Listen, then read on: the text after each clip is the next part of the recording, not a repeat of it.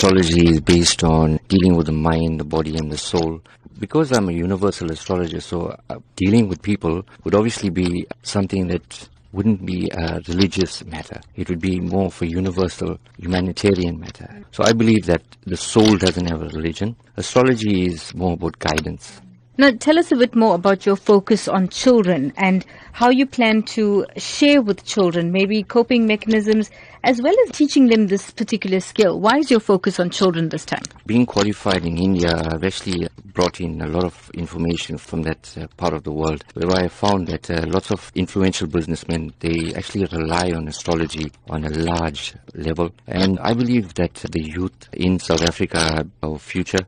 And if we give them a better understanding about themselves, not around us, we don't want to know anything around us. If we understand ourselves from within, we'll be able to adapt to the surroundings. From a teaching aspect in terms of astrology, I would actually advise them about character analysis, personality traits, more importantly about bringing out the best kind of qualities in them that will actually help them to grow and to become future leaders.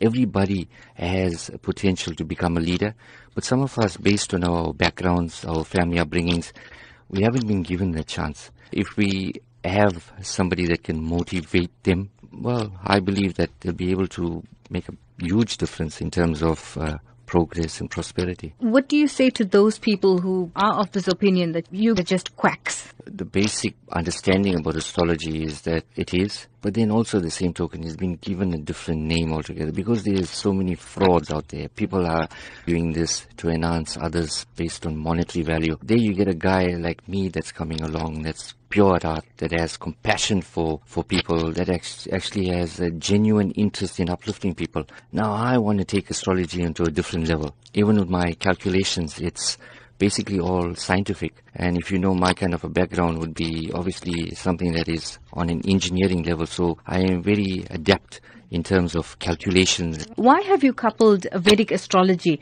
with life coaching? From an aspect of mind, body and soul, I think it's very important that if our souls are nurtured based on our upbringings, our bodies shine. Then the mind automatically thinks.